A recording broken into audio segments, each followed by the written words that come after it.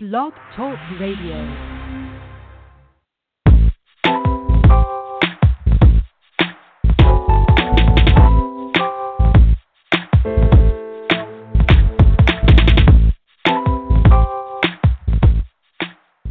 Welcome. You're listening to Perfectly Healthy and Toned Radio with your host, Darren Fatman McDuck. And now, prepare to get fat.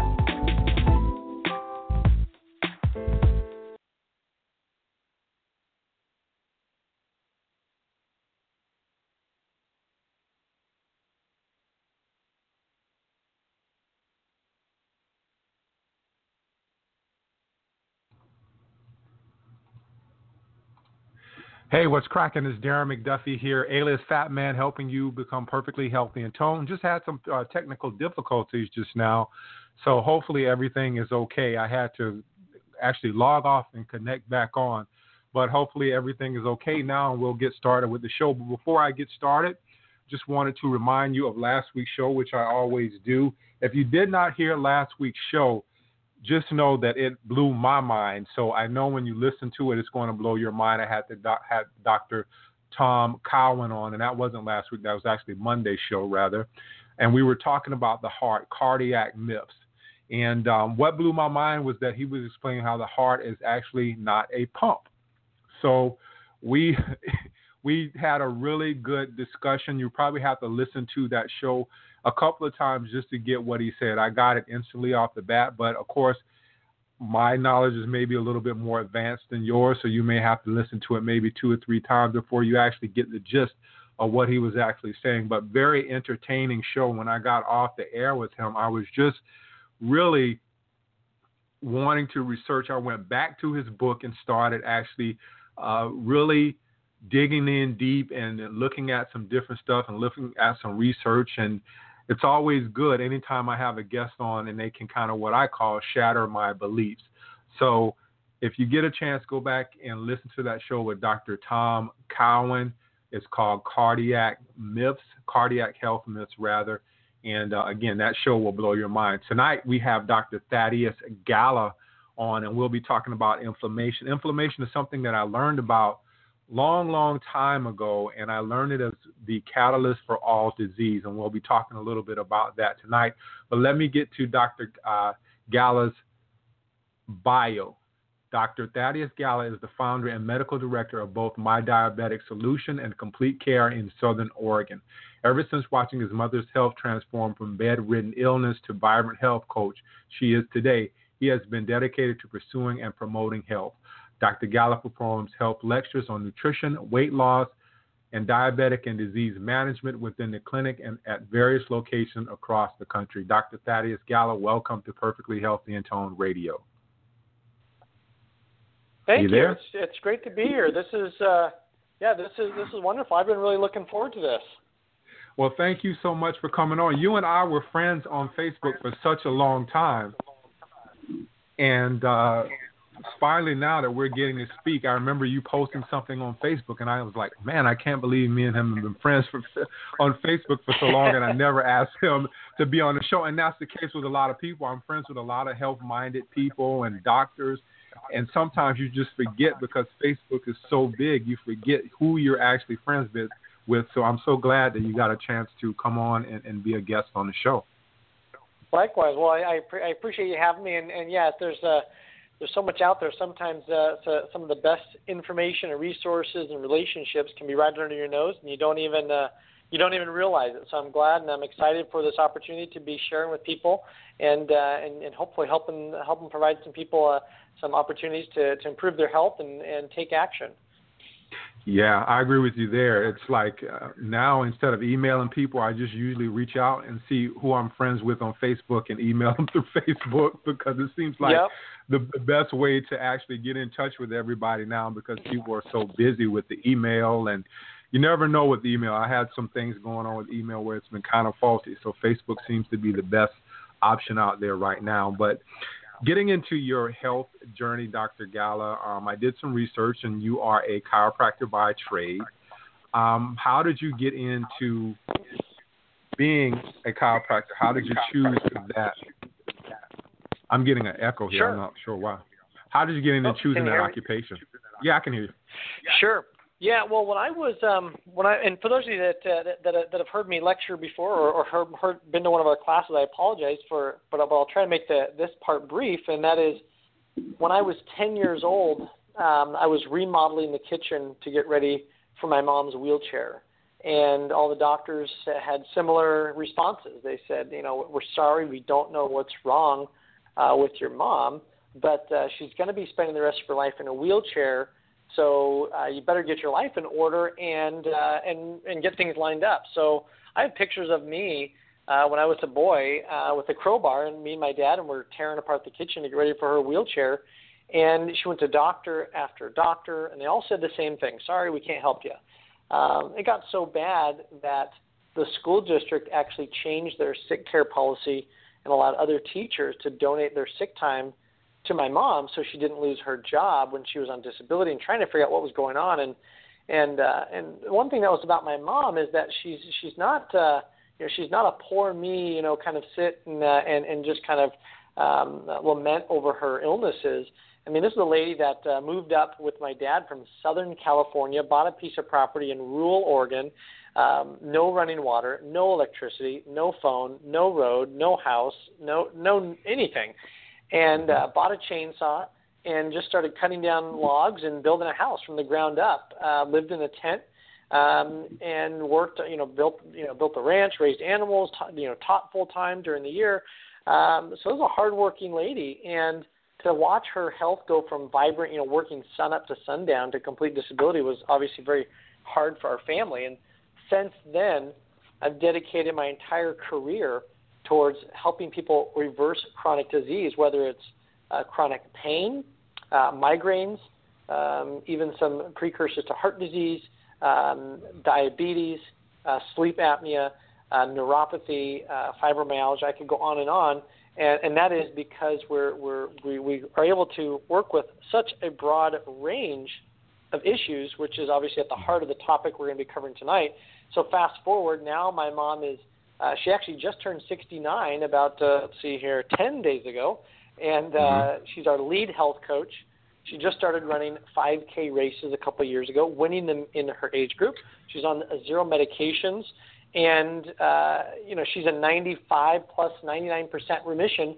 And I always joke that she runs circles around me, and she has to find younger and younger friends that can keep up with her because she's so healthy. Eventually, she was diagnosed with fibromyalgia, which is now in complete remission, among many other things that she had ailments on. But we've since been able to successfully reverse that, and that's the same we've done with, I don't know how many thousands of people at this point that we've helped reverse their illnesses as well and help them get off their medications. Yeah, I was going to ask you what she was diagnosed with. Fibromyalgia is pretty like one of those phantom diseases that nobody really understands where the pain is actually coming from. But yep. I think we're getting more and more of understanding of where it's coming from now. But when I did my first health talk, I remember it very vividly because I was so nervous to get up in front of people and start talking about health. I remember pulling some visuals off of Google.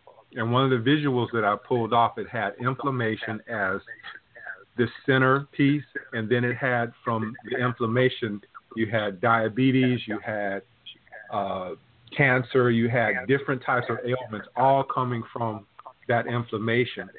But one of the visuals I used to kind of explain the inflammation, because I come from basketball, I played basketball for a number of years, was I always kind of related it to a swollen ankle. Like when you see that the ankle is swollen. And that's the way I always explain it to people. But can you give us a definition of inflammation and maybe give us a little bit of a different visual of how you would actually explain it? Yeah. Well, I think that's a really good baseline that you just brought up there. And even as we're talking here, I'll see if I can find – I have something I think is a great visual. I'll see about putting it on your Facebook page for you and any of the listeners. But I think the way you describe it is perfect, and that is most people understand inflammation as what you just said. They have a sprained ankle, it swells up, and it's acute inflammation. That's what we know of as inflammation. The inflammation that we're talking about now And for those of you that are online, they can see it. I just posted it there. And that's actually a map that we've put together, compiled based on some of our research. And that is, there's another type of inflammation called subclinical inflammation. And I like to use the example. It's like a really low grade. Well, it's like lava below the surface, and it's this real low grade smoldering irritant that over time, depending on what you do, it'll either increase or decrease. And if it's increased or elevated even slightly, that over time eventually turns on whatever someone's genetic predisposition is to things such as diabetes, heart disease, cancer, fibromyalgia, neuropathy, essentially the aging process as we know it. So we know inflammation and inflammatory chemicals on a low-grade level. And Darren, Darren, you have inflammation, I have inflammation, people listening to this has inflammation, everyone has inflammation, but it just depends on how high it is for how long, and that eventually turns on chronic disease. The problem is that most people don't associate the cause and effect because it's delayed, and because the cause and effect is so far delayed that we don't often link the things that cause inflammation to what actually is causing the illness, and we look for treating symptoms versus getting the root cause, and we miss the boat entirely on that. Yeah, it seems as though as we age, as we get older, that we're more susceptible to disease. The more, what I would call the more serious diseases happen as we age. Is that a natural progression? Like as kids, we see a lot less disease, so I'm assuming a lot less inflammation. But as we age, is it an accumulation of things, environmental things that might be going on that add to our inflammation as we get older? Yeah, no, I think you're absolutely right. And I'd say there's several key factors to understand in that. And I think you just hit one of them on the head. And that is when we're young, we feel that we're invincible. And I'm sure that when you played basketball, years ago, that you probably had a little bit more pep, a little bit more bounce in your step, and a little more resilience the next day than you would if you were to go out and try to play the same as you were today. I sure know that's the case for me anyways. And I know that when we're young, our body and our cells are reproducing so fast that we have the luxury of time and resiliency and flexibility, or also what's called plasticity in our body, meaning that our bodies are very dynamic, they're responsive, they're flexible. It's like a sapling versus a full-grown tree. A sapling is much more flexible, bending, it responds a lot easier, and it can grow and adapt a lot easier than a full-grown tree. So when we're young, we can respond, and your body's very resilient. But as time goes on, it's kind of like with your car. It's not the miles on your car, it's the roads you've been over and how well you've taken care of it. And it's cumulative. But the thing that we know now, especially with some of the emerging research, I'm friends with Peter Diamandis with the human longevity, and as well as some of the familiar with the work that Ray Kurzweil is doing. And I believe that there's a lot of information out there that's showing that if we're able to reduce and understand inflammation and how its role is, and its effect on chronic disease and essentially the aging process, we can essentially start working towards reversing the aging process. And I really believe that I don't think it's unreasonable to anticipate that probably within the next, I'd say maybe 30 or 40 years, that living to 100 or 150 is well within our realm. And not just, most people when they think of living to 100 or 150, they think, I don't want to live to 100, because most people, when they think of living to 100, they envision someone that's sitting in a rocker, they're decrepit, they're old, they have wrinkled skin, they're not enjoying life, and they're generally miserable and in pain, they can't get around. Well, of course, no one wants to live to 100 and be like that, but what we're talking about is having quality of life well into our 80s, into our 100s. I believe 150 is really reachable, even given the research that we have today and some of the advancements. Once it starts hitting mainstream and the cost starts coming down and we start being able to essentially democratize that, I believe that we're well on our way to understanding that. And, of course, inflammation and governing and understanding inflammation is key and central in that role, because that is really the stem off. And one thing I'll go back on inflammation is understanding in that inflammation, it's a catch-all phrase. There's a lot of different chemicals that can cause inflammation, and there's a lot of things in our lives that can cause inflammation. Obviously, with our clients, we normally focus on diet because everyone is going to find a reason to eat 3 times a day, and most people will find a reason to not exercise. So eating and food is one of the biggest ones that we focus on. So that's why we start there first, and that's where usually people can have the best outcome in terms of losing weight and keeping it off, getting their aches and pains down, improving mental clarity, having more energy, feeling like they can just tackle the day. They can go all day long with all their energy and get off their medications, whether it's blood pressure, cholesterol, or diabetes, is understanding and getting down the inflammation and getting to the root cause. Yeah, I just wanted to kind of expand on what you said. I read a book not long ago where they said that the human body was perfectly equipped to live for about 150 years. So I totally agree with you there. One of the things that comes up is, as you're talking, I'm thinking, one of the biggest things people complain about when they come into a doctor for the first time is fatigue, and then it goes to something else, something more advanced. Are there any levels to inflammation? Is there something that someone might look out for as a first sign of inflammation and kind of catch it before it gets to be really great big? Question. Yeah, there's a lot of tests out there to measure inflammation. A lot of people are familiar with like SED rate, but SED rate is a very crude inflammatory test. And we know that we do that for more overt inflammatory type things. There's also other autoimmune tests, like you can do ANA or RF or rheumatoid factor, homocysteine. There's a lot of markers out there for inflammation. One of the ones that I love, and most physicians don't even test for it, or let alone even know about it or know what to do with it, even if they did test it, is called HSCRP. And there's 2 types of CRP. There's CRP, which is more of the crude test, and then there's HSCRP, which stands for highly sensitive C-reactive protein. I like using HSCRP. Now, is it the only test out there? No. Is it the best one that we have now? I think it's one of, if not the best test that we have now for measuring subclinical inflammation in terms of monitoring, because we know that half of all heart attacks, and most people don't even realize this, and most physicians don't even realize this, but half of all heart attacks occur in people with normal cholesterol.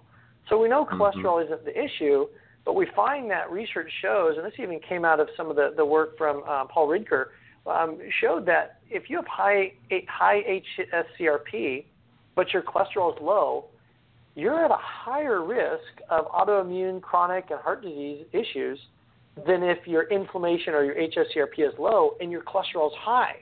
So you can have high cholesterol, but if your inflammation is low, it's not an issue. But if your cholesterol is low and you think everything's fine, but you've never tested your inflammation and it's high, that's actually much worse than the flip side and having high cholesterol. So having high inflammation, we know research shows clearly that high inflammation is worse than high cholesterol, which is why essentially half of all heart attacks occur in people with normal cholesterol. So that's one of the tests that I like. I encourage people to get that test done.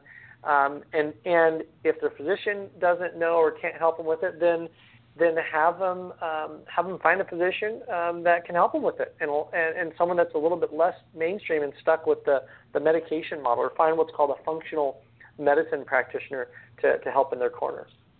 Yeah. With the test that you mentioned, is that a blood test or a urine test? That's a blood test, and a great question. A lot of people say, "Oh, well, is it? Why hasn't my doctor heard about it before?" Well, you can actually go online, and I'll see if while we're talking I can find it. But you can actually go online, and you can find. Oh yeah, here it is. This is the one that I use for our client, because we obviously work essentially internationally, but for the people that we coach, we use a place called directlabs.com. So directlabs.com, you can call them up and you can have self-directed labs. So you go on They end up, you can call in. They can order labs for them. They'll find the local lab nearest to you. So you basically tell them your zip code. They find an affiliate lab. You pay for it over the phone. You walk in with your lab slip. You go in. It's easy. They do a blood test. You walk out, and then they email you or send you your lab results. So an HSCRP test, I think, can be anywhere from about $25 to $100. I know that's a pretty big range, but it just depends on where you are in the country and which lab you go to. There's a whole set of labs that I suggest people have done, but at a minimum, get their HSCRP test done. There's others that are good as well, but yeah, it's an easy blood test. Go in, have it done, and start mapping out your baseline. And you want to be ideally less than you want to be undetectable. Essentially, your HSCRP, and it is important that you get HSCRP, not CRP, needs to be less than ideally 0.1. If you're under 1, that's good, but you want to be less than 0.1 ideally. Yeah, I'm going to assume that the higher the inflammation is, let's say you are diabetic, let's say you have been diagnosed with a cancer. I'm going to assume that's going to be a high degree of inflammation involved there. If you can reduce that inflammation, and this is very simplified, if you can reduce that inflammation, can you ultimately reduce that condition or reverse that condition? That's a great question, and I would say that the short answer would be yes, meaning that we know that for instance, cancer, essentially, if you look at even like when you go through medical school, it doesn't matter whether you're a naturopath or an MD or a chiropractor, whatever it is. When you go through, you have to go through basic pathophysiology, anatomy. You have to go through all these basic stuff. And there's a textbook called Robbins Pathology. And in this book, what we find is that in the book, it goes through very basic disease process.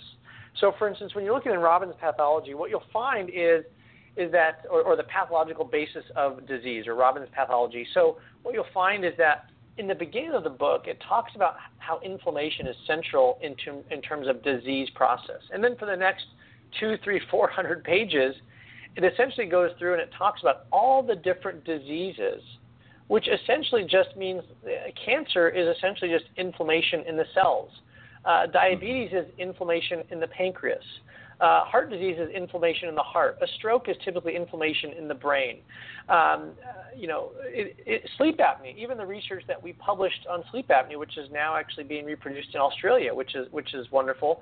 The research we published on sleep apnea shows that sleep apnea is essentially inflammation in your pharyngeal tissues that causes the airway to collapse, that causes the choking and the snoring at night, or when people are suffering from sleep apnea. So it's clearly understood that inflammation is central and key in this. But what happens is now the fork in the road occurs in that most medical students, what happens is then they go on, after they learn the basics of disease, is then they go on to learn about what medications to do to reduce the symptoms and what surgeries to do to remove the pathological tissue.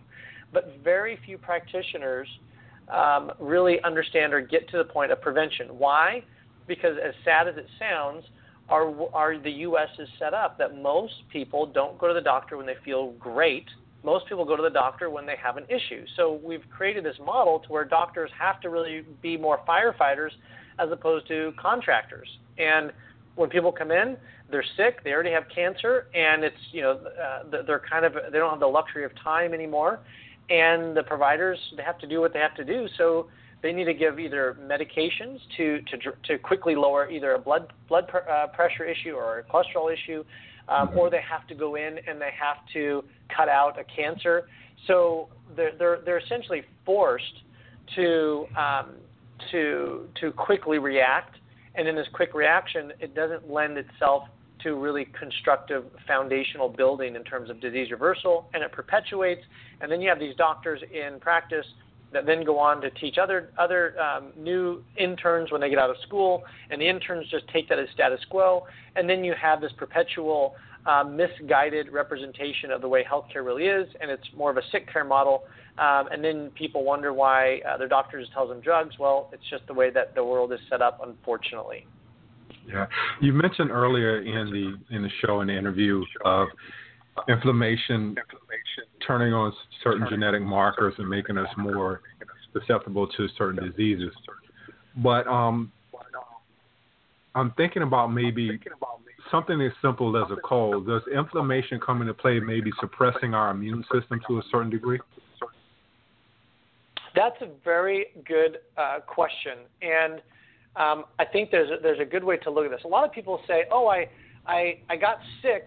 My immune system must be down." Well, what we find is that we have what's called an acute phase response, and what I mean by that is that your body. Well, think about this for people listening: is that when you get sick, and let's say you have a fever, or you have let's say you get sick, and your body aches all over the place. Well, what we find is, and I know you were asking before about low energy and so forth. What we find is that essentially when you're sick, you ache everywhere, and what we find is that aching comes from your body's inflammatory response. So essentially, an overactive, or essentially when you get sick, it's your body's immune system being overactive, not underactive. Because when you have an underactive immune system, that's when you get opportunistic infections, such as in the case of like HIV and AIDS, is that your immune system is depressed, and so you get an opportunistic type infection. So when you feel sick, or let's say that you feel like, oh, I got the flu, or I have a fever, or I have a runny nose, that's your immune system being active or potentially even overactive, or your inflammatory response being overactive, which is why when you get sick, a lot of people, when they have a fever, they get sick, their joints kind of ache, they're stiff, they're achy, they're sore, their energy's down, they feel generally miserable. Why? Because their body is at a heightened inflammatory state. And what we find is people with high inflammation, such as people with chronic fatigue, leaky gut, fibromyalgia, etc., those people, their inflammation level is up for an extended amount of time. So it's like they feel sick all the time. So if people go out through their day and they feel like, oh, I have these headaches, or I just feel tight, or I feel like I always need a shoulder massage, or my neck is tight, or I just feel stiff, or they're having to kind of stretch throughout the day, or their joints kind of ache, it's because they have too much inflammation. And when that inflammation hangs out for too long, it can lead to things like arthritis in the joints. It can lead to migraines, diabetes, being overweight, sleep apnea, etc. So that's the issue, and that's what happens when your inflammation is too high. You have an overreactive immune response. Yeah. Getting to the body and things that might cause inflammation. Right now, our bodies are seeing things that we've never seen before. We're seeing Wi-Fi. We're seeing smartphones. We're sitting in front of computers all day. Most of us work at a place where the computers are there all day, every day. And then we go home and we get on the computer even more. Is this, and I'm sitting in front of a computer right now doing the show, but is this adding to our inflammation? Yeah, great question, and I think that's important to recognize, and that is that you can't out-exercise, or you can't out-eat, or let me back up. You can't out-exercise a bad diet, and you can't out-exercise, or you can't out-eat a couch potato lifestyle. So it comes with all of it. I mean, you can't have a race car that has the best components, and you can't just go over there and pour mud in the gas tank and expect anything to happen. I mean, it doesn't matter how great of a car you have. If you put mud in the gas tank or water, it's not going to go. I mean, everything has to be working right. I'm not saying people can't live a life or that they have to be 100% compliant, but what we find is that all of these things add up. I know there's research to suggest that sitting is now considered the new smoking. And I think there's things out there that show, just like smoking. I mean, Darren, it took us, several decades before we all agreed that smoking wasn't good for us. I mean, there was times where doctors even recommended smoking. So we look at the cause and effect, and it's delayed. I mean, you look at, just even some of the medications. I mean, the FDA just a couple, year or so ago reversed its position on NSAIDs or aspirin. It doesn't even recommend aspirin like it used to. And we were all under the mantra, oh, you should take an aspirin a day for your heart, and now they no longer recommend that. Even the same thing with Vioxx being pulled off the market, or Celebrex and all the concerns with that. So when we look at these issues, we find that when you go home and you sit for a long time, or you have Wi-Fi, I think what happens is, just like the FDA, when they pull a drug off the market, the first thing to remember is that they also approved that drug in the first place. So that's obviously a big red flag. So just because the FDA approved a drug does not mean that it's safe, because they oftentimes, once the research builds up enough, then they just pull it off the market. But that's a long time, just like cigarettes. It took decades for the research to be there. Same kind of thing with people that sit a lot at a job, or people that are exposed to a little Wi-Fi. Well, we know sitting isn't good, and I believe that there's continually more and more research coming out about radiation and Wi-Fi and all these things that we're exposed to that can have a negative effect, and that a lot of these things are so new that we're being exposed to. I think you hit it right on the head, in that a lot of these things we're exposed to today, they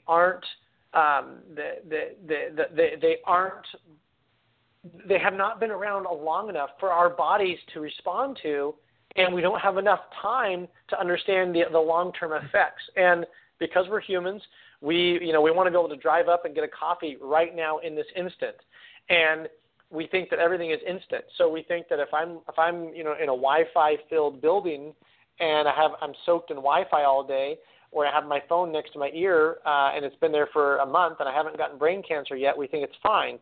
Well, how long do you have to smoke before you get lung cancer? Same kind of thing, and that's the problem. So we know that the more you can get your body to a natural, healthy state of moving, standing, being active, good social interaction, good food, good supplements, laughing, having fun, clean water, clean air, you're going to be healthy. But we do so many things that are so far off base from that we're just filling ourselves with all these things that increase inflammation and therefore cause us to be overweight, gain weight, lower energy, and lead to chronic disease and illnesses. Yeah. I wanted to ask you a little bit about obesity, because I always understood obesity as just an inflammatory response to having a toxic load. And I'm wondering, I've heard so much things about detox, and you've probably seen a lot of this stuff on Facebook where people are saying detox is bogus, you don't really need to do any detox. But there are people out there who are carrying an enormous toxic load. And that's contributing to the obesity. How is all that connected with regards to the inflammatory response? Yeah, and I agree with you. I think there is a lot of stuff out there, and again, I think it's kind of catering to the crowd and the mentality that wants a quick fix. We all know it's the long game that matters. It's like a marriage. You don't go out to the bar and have a one night stand and expect to build a long-term relationship. Obviously, that's not the way that you have lasting relationships. The way you do it is you find someone that you're truly connected with, and you nurture that relationship over a lifetime. And health should be the same way. You can't go out and just expect to find something, and that's going to be the quick fix. So all these detoxes and things that are out there, some people can get some relief from them and some results, probably because a lot of them are essentially low caloric, almost like a mild fasting type cleanse, or if you will. And just in that state, people are stopping eating temporarily all the inflammatory foods or doing inflammatory things, so they feel a little bit better. So they equate it to the cleanse. But really what it was equated to is the fact that they just stopped eating or consuming all this inflammatory junk for a day or two, and so their body feels better just from that. So I think from the obesity rate, we're over 2/3 of the population is overweight or obese, and we have some states now that are upwards of 35% obesity rates, not overweight, because of course you have normal, then you have overweight, then you have obese. So we have some states that are now at 35% obesity rates, and we now know, myself and my fellow researchers and colleagues have identified that fat or adipose tissue is now considered its own organ, in that it literally pumps and secretes and squirts small amounts of inflammatory chemicals into your blood all day long. So being overweight or obese, that's why it's so bad for your health, because it's squirting little bits of inflammation all day long into your blood, and that can lead to a compromised health. Getting to food, because there's a lot out there about eliminating foods, maybe something like eliminating gluten, which I'm sensitive to gluten myself, and you talked a little earlier about arthritis, and once I pulled the gluten out of my diet, that particular thing went away for me personally. But how much is food contributing to our inflammation? Yeah, and I think that's a great question, and I think it's a really relevant one, especially when you consider how much misinformation is out there. And I like to use a really clear example, and that is, you wouldn't feed a lion a bale of hay, and you wouldn't give a horse a steak. And when it comes to animals, for some reason, humans, we think it's very clear and very obvious. If you fed a lion a bale of hay, let's say every day for 2 weeks, and it started to get sick, let's say it had low energy, let's say it started feeling sick, it wasn't very healthy, it was lethargic, irritable, losing weight, or not healthy, the average person would say, well, of course, the average person would not say, well, you better give it some drugs or some medications. The average person would realize you're giving a lion, which is a carnivore, and you're giving it hay, and you're giving it grass, and that's completely against its genetics. That's a complete genetic discordance. So what we find is that humans are no different, and humans really like to muddle this issue, and it doesn't have to be complicated. And what I mean by that, well, and I think one of the things you brought up, so I'll just touch on it, is gluten. And when it comes to gluten, I really believe that's just the tip of the iceberg when we're looking at grains. We know grains can increase tissue acidity, which can lead to inflammation. We know grains so number one, grains contain gluten. They also contain other glycoproteins that can cause inflammation, leaky gut, all these other issues that have been linked to even headaches, even in some cases cerebral ataxia, which is essentially difficulty walking or balance. We also know, number two, grains contain increased tissue acidity, which can lead to inflammation and chronic disease. Number three, we know grains are a poor source of fiber on a per-calorie basis compared to vegetables. So we know that obviously we need less calories in our diet because most of us are overweight or obese. So grains are not a good source of fiber, which most people say, oh, that's why you eat grains, it's high in fiber. We also know grains are a horrible source of micronutrients, which is why if you look at a loaf of bread or a box of crackers or cereal, it says enriched wheat flour. And most people have noticed that. If you look on the back of cereal or bread or something, it'll say enriched. What does that mean? It means that they had to add a multivitamin to the dough or the flour because it wasn't healthy enough on its own. Number five, grains are a high glycemic index and load, meaning it spikes your blood sugar, and it can help perpetuate things like diabetes, obesity, skin tags, polycystic ovarian syndrome, and acne. Number six, grains also contain a pro-inflammatory omega-6, omega-3 ratio, meaning that think of all the health benefits someone has ever heard of omega-3s and being anti-inflammatory, meaning omega-3s found in fish and fish oils, reducing in arthritis and Alzheimer's and all these things.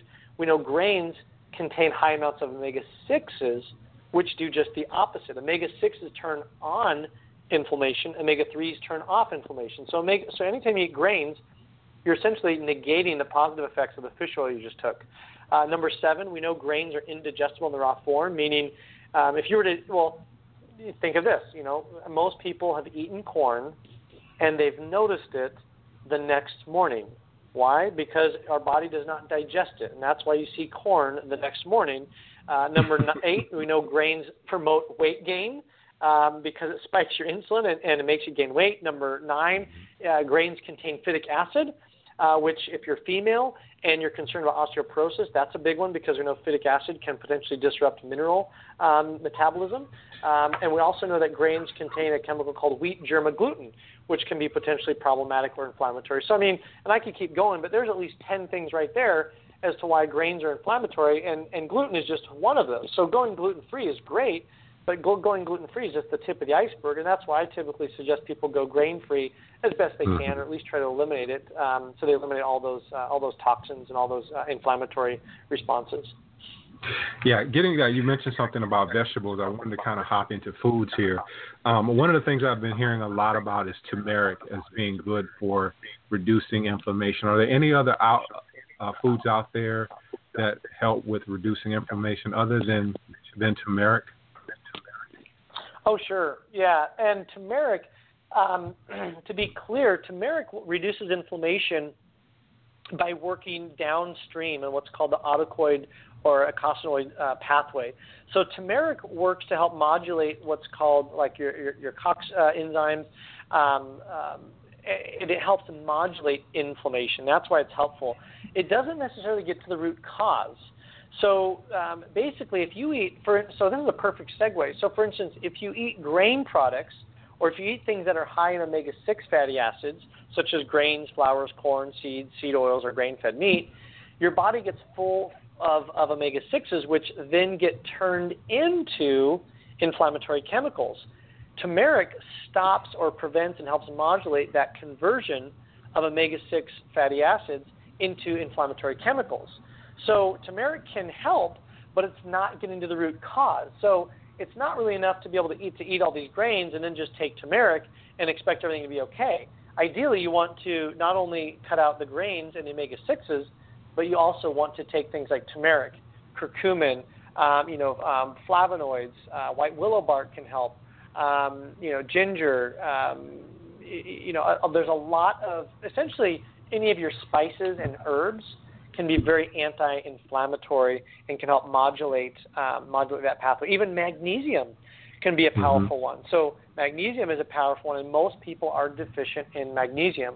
And then, of course, taking things like fish oil can be very powerful for that as well. I'm a big fan of, obviously, vitamin D. There's 4 main supplements that I suggest everyone needs to be taking. Fish oil, and in the right dosage, meaning fish oil, 2,000 to 3,000 milligrams a day. Vitamin D with vitamin K. So vitamin D, typically 5,000 to 10,000 international units a day. The other one would be magnesium, typically 500 to 1,000 milligrams a day. And then the other one would be multivitamin. And if you're female and you're still menstruating, then get it with iron. If you are not female or you are past or you're postmenopausal, then I would suggest getting it without iron. And if you start with just what I call the kind of the core 4, if you start with that, that can be a great segue or great foundational piece to filling in a lot of the nutritional gaps that the average person is experiencing in helping reduce inflammation and being preventative, and also helping in reducing or modulating or tempering the immune and inflammatory response. Yeah. Last couple of things I want to ask you, just different things that we might use to, or how they might affect our inflammation markers, I guess you would say. Sleep. A lot of people are not getting enough sleep. Does that affect us when it comes to inflammation? It does, and I can actually I have a study on this that we published that I can try to post this as well. There's a study that we did that looked at when people aren't sleeping, how that affects inflammation, and this actually came about from some of our research on sleep apnea. What we found is that when people aren't sleeping very well, their inflammation level goes up, and when their inflammation level goes up, it actually can lead to worsened sleep. So you get this feed-forward positive feedback loop that can actually perpetuate itself, which is why so many people may say, I have insomnia, or I have trouble sleeping, or I have trouble sleeping, or I have insomnia, my brain doesn't turn off, or I wake up and I don't feel rested when I wake up, or I'm not able to jump out of bed ready to tackle the day. If you're not able to do that, then we know that you're not getting enough sleep, or you're not getting deep enough rested sleep. We actually just did an interview.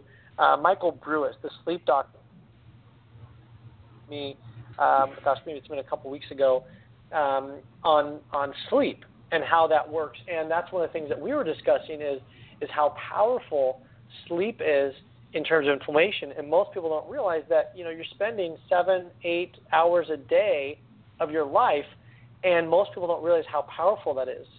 You work for 8 hours a day, and think of how much thought and energy goes into work versus you sleep for 8 hours and how much thought and energy actually goes into your sleep. And that's one area I would absolutely recommend. I think you're right on to be recognizing the importance of sleep, the power of sleep, and how important that is at reducing that and appreciating that chronic inflammatory state that underlies the expression of most diseases. Yeah, exercise or lack of. There's a lot of people out there who don't do exercise or don't like exercise. Can exercise help us with reducing that inflammation? Yeah, and of course that's an obvious one at first glance, but there's also some things about it.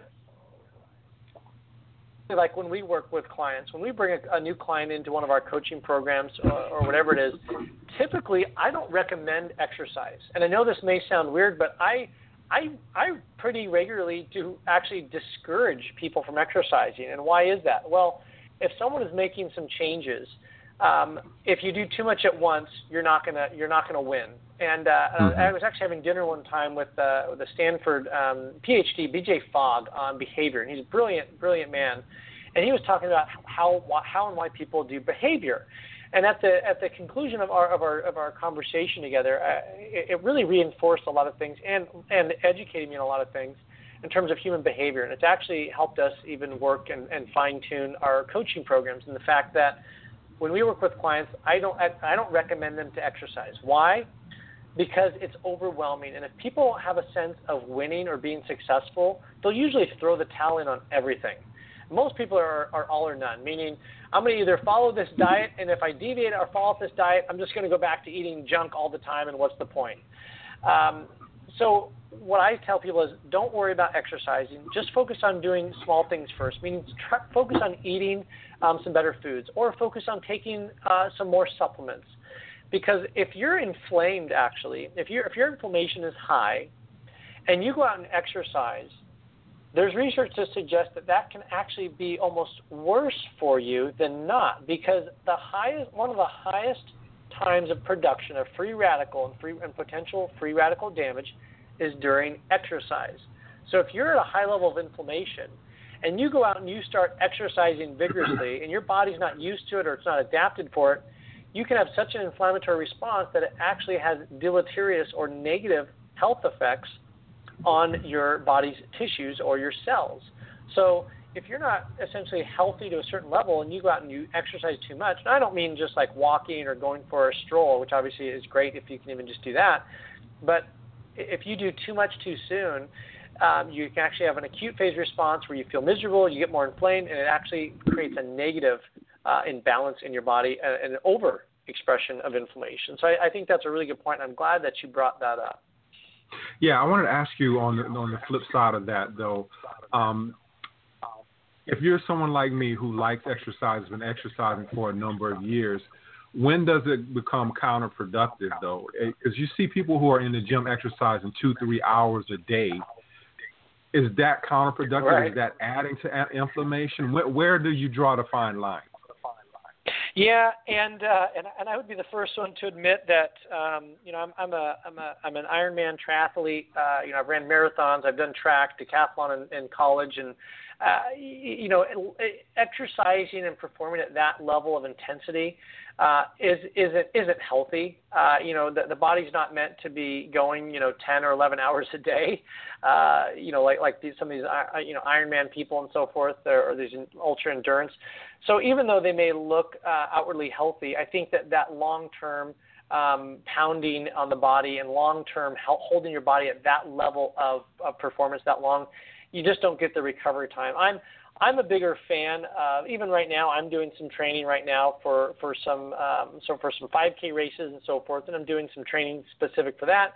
I'm a big fan of short exercise that and or intensity type exercise, and ultimately even more than that, I really encourage people to do exercise that is fun for them, whether it's playing basketball or whether it's walking with friends or whether it's playing racquetball or swimming or playing with their kids or their grandkids, or some people cleaning the house or vacuuming, doing some type of gardening, doing some form of physical activity that someone enjoys that will be the key to success for them, not only sticking with it, but also long term. And I think probably a reasonable amount of exercise to get benefits, I think research shows typically is going to be 15 minutes to an hour, depending on intensity. But even doing 5, 10 to 15 minutes a day of just something, walking, moving, exercising, jogging, dancing, yoga, whatever it is going to be better than nothing. So for most people listening, just doing that is going to be better, and obviously than nothing. And if you're of any level of fitness, doing a little bit of intensity, just enough to get your heart rate up, and to get it up for even 30 seconds at a time, is great. I'm a big fan of what's called the Peak 8, and Dr. Mercola talks about this. In the Peak 8, you talk about where you do 30 seconds of intensity and then a minute and a half of light, and then you do 30 seconds of intensity and then 90 seconds of light. So you do that 8 times, and what it does is it spikes your heart rate, goes down, spikes your heart rate, and goes down. Most people could only do 2 or 3 of those before they're exhausted if you first start. But working up to 8 is great. But even if you just do 1, that's great. But I think the key is if you can get your heart rate up for even 30 seconds to a minute, most people very rarely experience that level of physical exertion. So if you can work up to that, that's wonderful. But once you get longer than half an hour or an hour, then I think you start running the risk of doing more damage than good. And candidly, you can get great health benefits by doing less and focusing on intensity as opposed to doing more and being less intense with the exercise. Yeah, I'm sure we could get into a bigger discussion on telomeres and all of that stuff. But but I discovered meditation about 6 years ago, and I always tell people that's been my savior for really reducing my stress levels, because 6 years ago I was I would say I was kind of off the chain when it came to stress. But how important it is to reduce the stress levels to be able to reduce the inflammatory response in our bodies. Boy, you can think yourself into disease and inflammation, and you just look at people that worry. And how worry and stress can lead to everything from headaches and tension, muscle tension, high blood pressure, all those things. And there's research that shows that people that even have pets, can lower their blood pressure. Even just petting a cat, for instance, or a dog, can lower blood pressure. So we know that things that reduce and soothe mental stress is huge. So, and I know Tony Robbins even talks about, he wakes up and he says, look, if you don't have 10 minutes in the morning to take care of yourself, you don't have a life. And he has a routine that he does in the morning, and I think that's good. And I have my routine in my morning to set the day, and I do something every morning, or I try to anyways, that's either exercise or a mental exercise, or both, to map out my day, map out what I'm doing, exercise. So that way I have a win under my belt. That way mentally I don't stress throughout the day of, oh my gosh, I got to work out this evening, or if I miss it or something happens, that I don't beat myself up, because normally in the morning I can wake up, and I think you're right on in that you do your meditation, you do you get centered, you get focused, you figure whatever you're doing, you do some relaxation and or exercise, and you get that health win right out of the gate first thing in the morning, and then you've won the day. And that's really big, because a lot of people beat themselves up because at the end of the day they think, oh, I didn't do this, or I didn't do that, or oh my gosh, it's late, I got to pick up the kids, and I'm already late for dinner, and I don't have time to exercise, life is stressed. And then they beat themselves up mentally, and they say, they feel like a failure, and they tell themselves they're a failure, and that adds more stress. And then they go to bed exhausted and stressed because they didn't exercise, and they beat themselves up mentally. And we have enough negative mental chatter in the world. We don't need to be down on ourselves any more than the rest of the world that's already portraying and marketing all this stuff out there. I really think that the mental stress that we put ourselves under in terms of work, trying to be the perfect partner, the perfect employee or team member, the perfect person in society, we put a lot of stresses and burdens on ourselves. So if you're not making time for yourself to relax,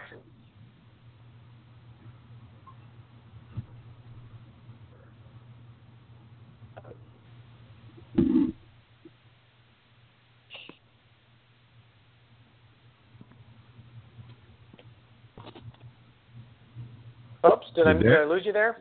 Yeah, you lost me for a second. Sorry about that. That's okay. So in terms of that, I would just say absolutely that the mental component is huge and paramount in terms of, and whatever that is, whether it's meditation or exercise or just focusing or journaling, find out what works for you and do it, because that absolutely can have what's called a nocebo effect. Most people are familiar with what's called placebo effect. Placebo is when you have a positive reaction based on the power of suggestion and thought.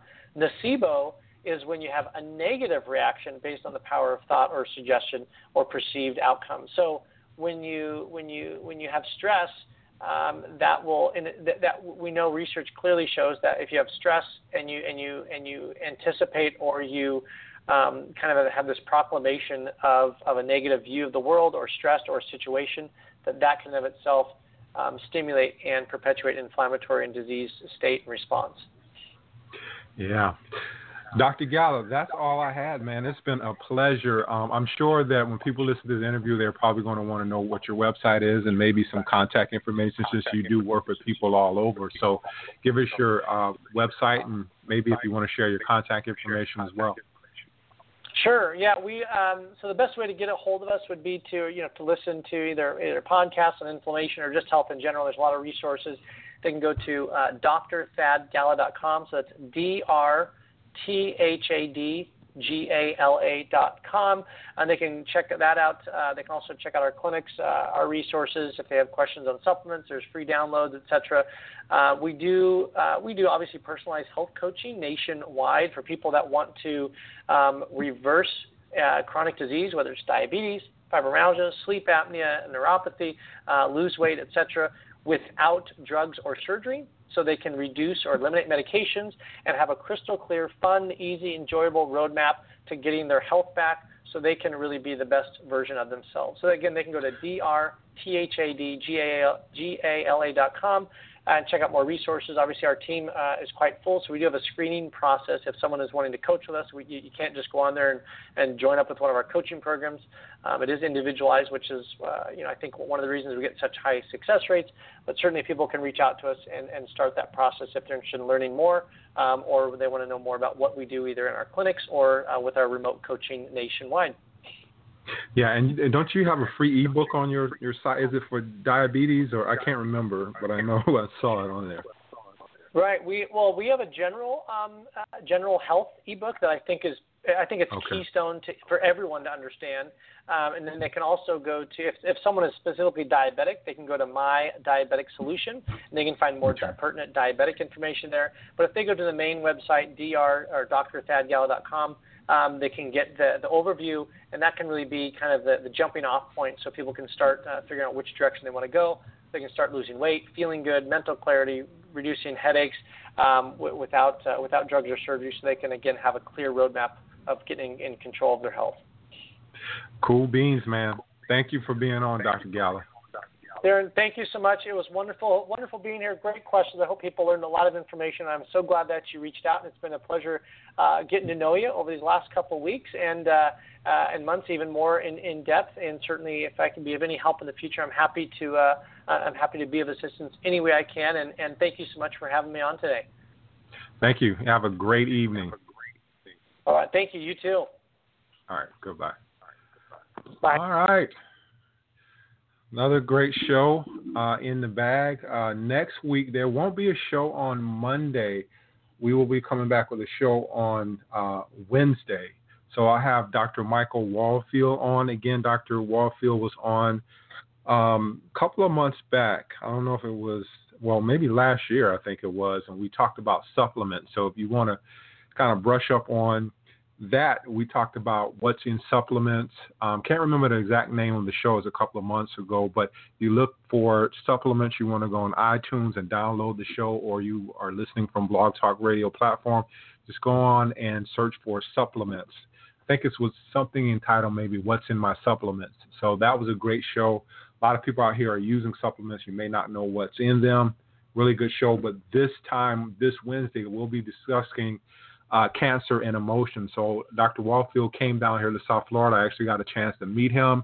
We met in person. We started what I would call powwowing, and we started talking about different ailments and One of the things I've expressed before is my mom passed away from breast cancer, and I wonder how much of that might have been involved with her emotionally. So we'll be talking a lot about cancer and emotions and how emotions play such a big part in disease and what we're feeling or what we're not feeling or what we're not expressing with our emotions. So that should be a really great show, and that'll be on Wednesday of next week. I'll have Monday off, and then hopefully I'm supposed to have a show.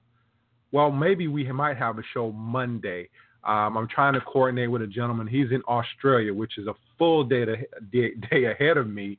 So I'm not sure how we're going to work this out. So there might be a show Monday. I'm not going to promise that. But for Wednesday, I know it's on the schedule that we'll have Dr. Michael Wallfield on.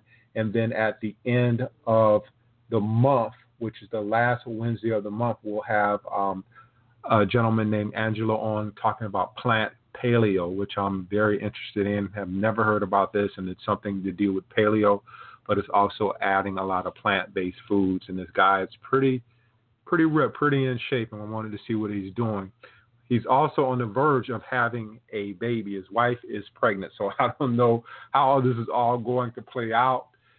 So be on the lookout for that on the last Wednesday of the month, and talking with him about plant paleo, and then we'll jump into July. And I'm still scheduling July right now, so hopefully we'll have some really great shows for July. So thanks for listening tonight. Peace and love, y'all. One love. I'll see you soon.